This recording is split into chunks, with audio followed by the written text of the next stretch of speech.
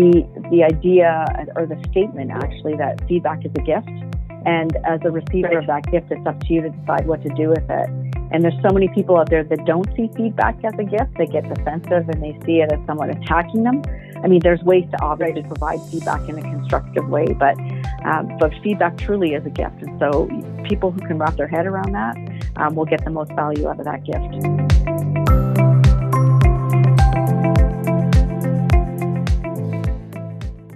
This podcast is brought to you by Dentons, the world's largest law firm with a global team that builds agile, tailored solutions to meet the local, national, and global needs of private and public clients of any size in 183 locations serving 75 countries. Hi everyone, my name is Heather Barnhouse. I'm a partner and lawyer in the Edmonton office. Welcome to my podcast where I explore the topic of women in entrepreneurship and leadership and the ecosystem supporting the growth in this segment. Today I'm joined by Christina Mielke, president of KGAR Consulting Inc. I'm excited to talk today about mentorship and its effect on leadership generally. Welcome, Christina. Thank you. Thanks for having me. It's our pleasure. I know that you have your finger in lots of different initiatives these days. To set the stage, I wonder if you could tell our listeners just a little bit about you and about your background and how you got to where you are. My background, first of all, is that I'm a CPA, and I spent the majority of my career working in larger, more established technology companies, such as Intuit, as an example, and Investopedia. And while I was working at Investopedia, I had the opportunity to participate in helping sell Investopedia, which really was quite interesting and a very good experience for me. And in addition to that, while I was at Investopedia in my role as the CEO, I became an angel investor. And I realized after attending an angel investing meeting that these types of activities happen in person in my own city. And so I was very excited about that and very happy to participate. And I started writing checks into some early stage technology companies.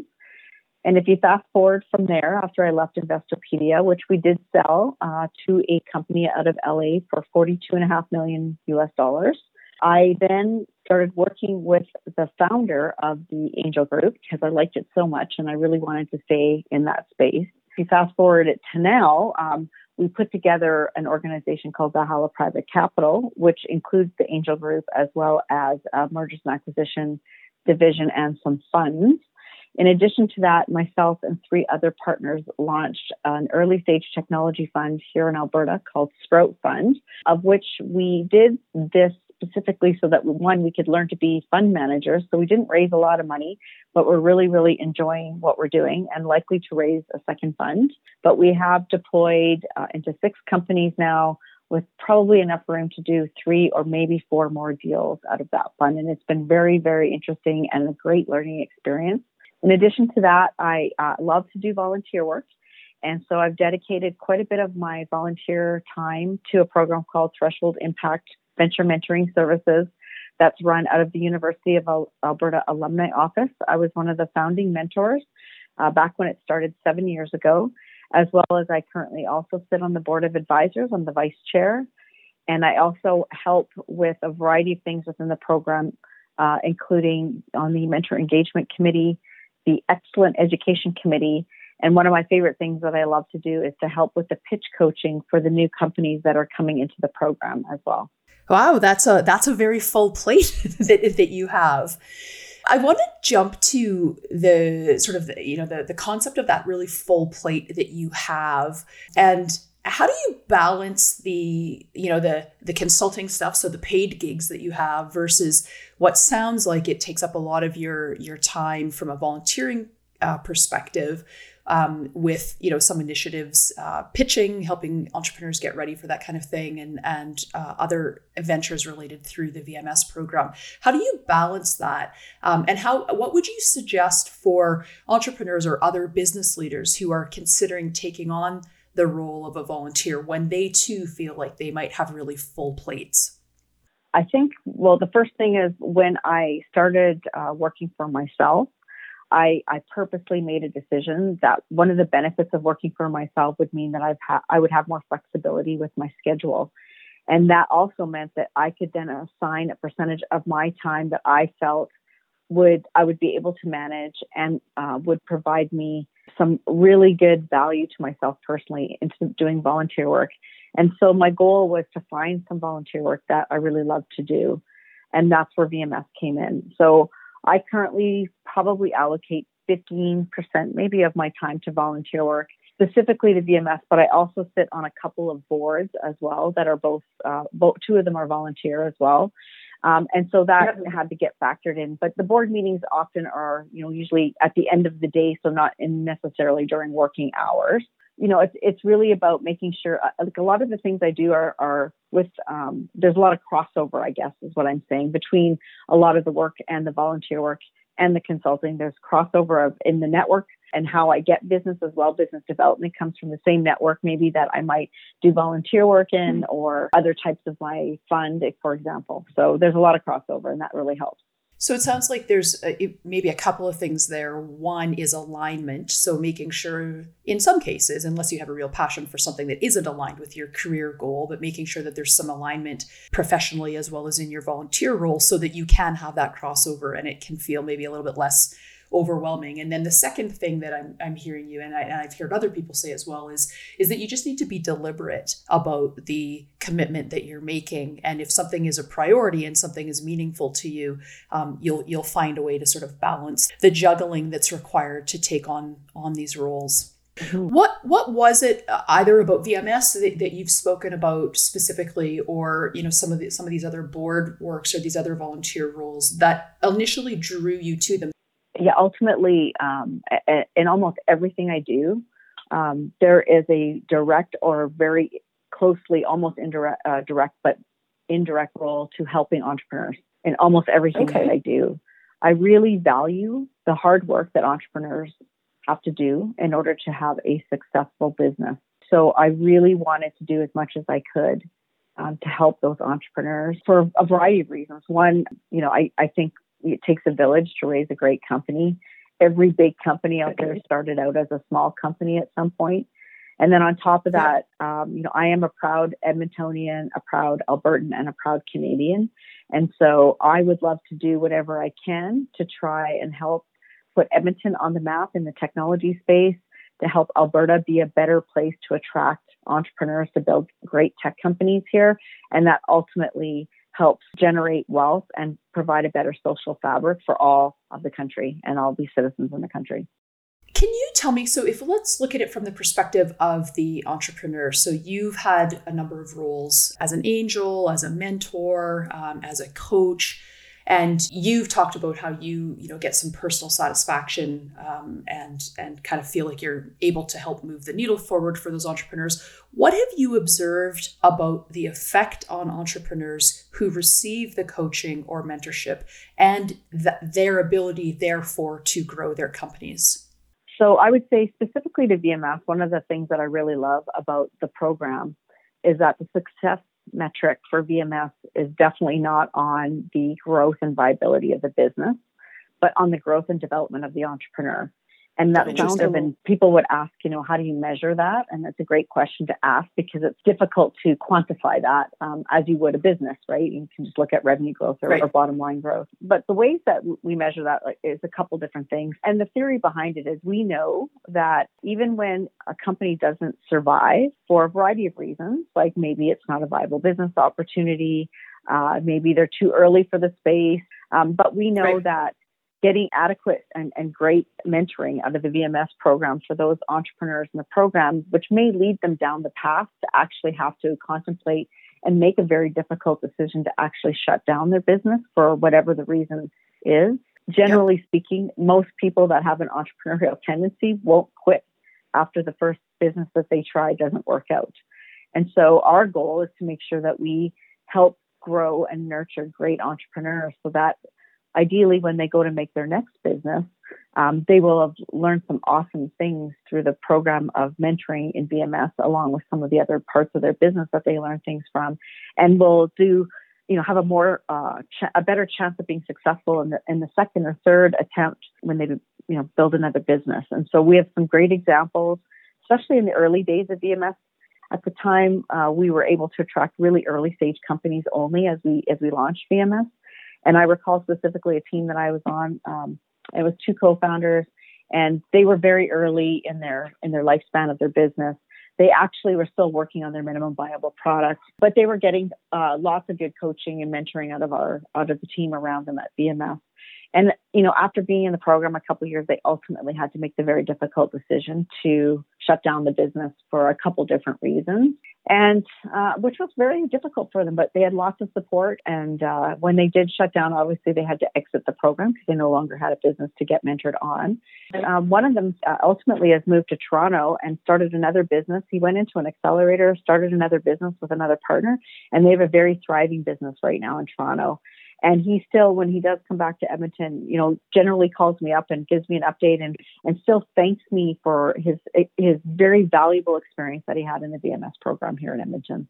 That's a very excellent way to measure success, and also very rewarding for the mentors. So beyond just the coaching, from mentor to mentee, or the people who are on the teams, do you gain anything from the other mentors who are paired up with you on the specific teams? I learned just as much from the entrepreneurs in the program than I do from the other mentors on the team.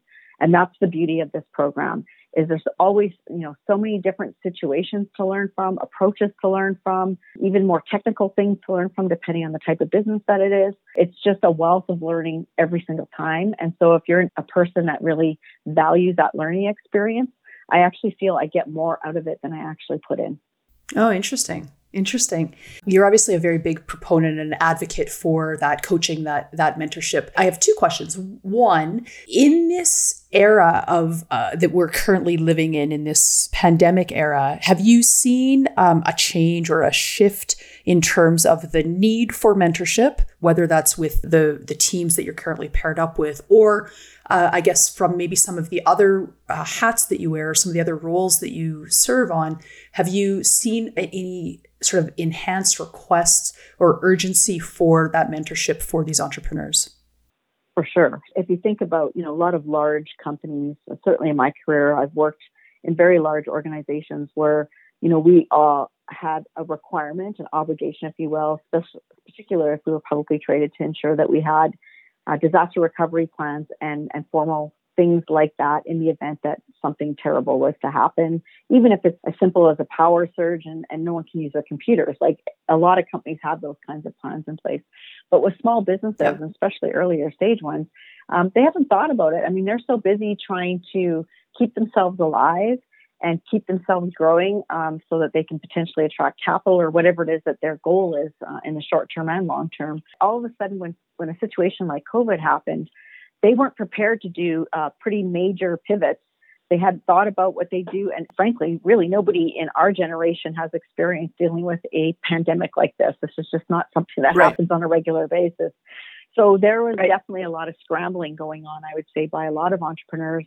And the great thing about VMS is they provided a lot of variety of skill sets from experienced business people who could help those entrepreneurs contemplate how to pivot or what to think about or where their potential risks might be related to their business they hadn't thought about before because of this pandemic.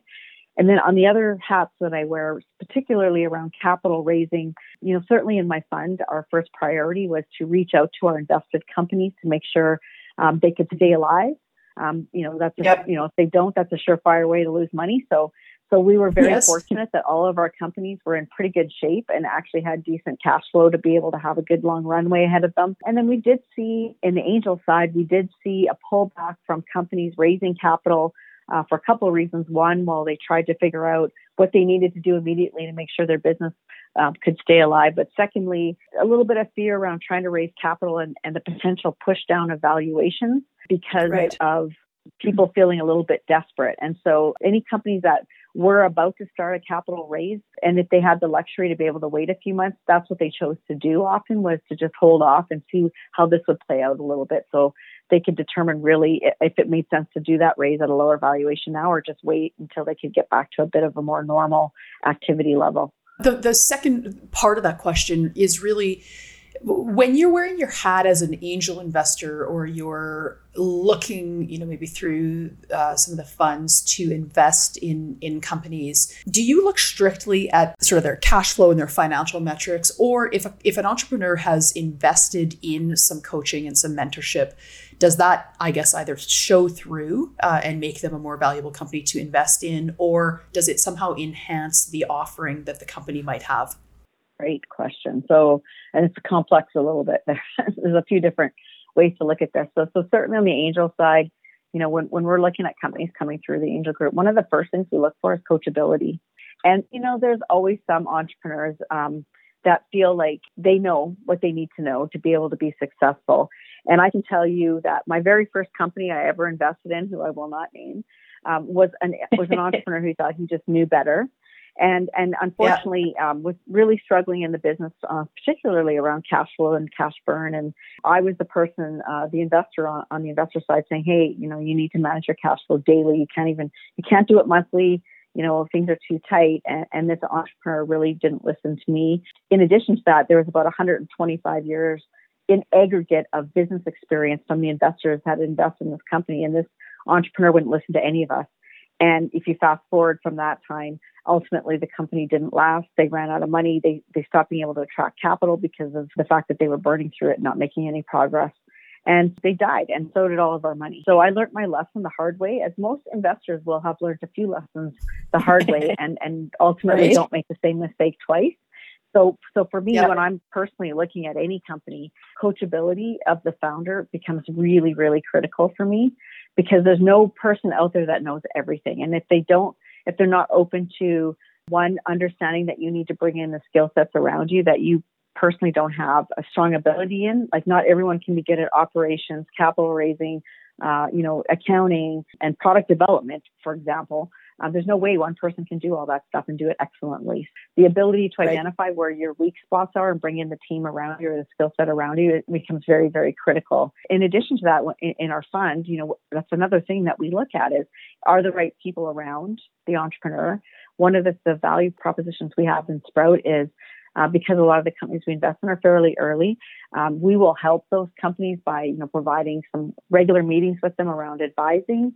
That's as part of our investment into them, because it's in our best interest that they survive and grow. In addition, we will help them raise capital. We'll come along for the ride with them to help identify who might be good targets for them to raise capital, provide opportunities to meet with those potential investors if it helps the business, whatever we can do to support the company. But that all comes with having a founder or a founding team that welcomes that type of interaction.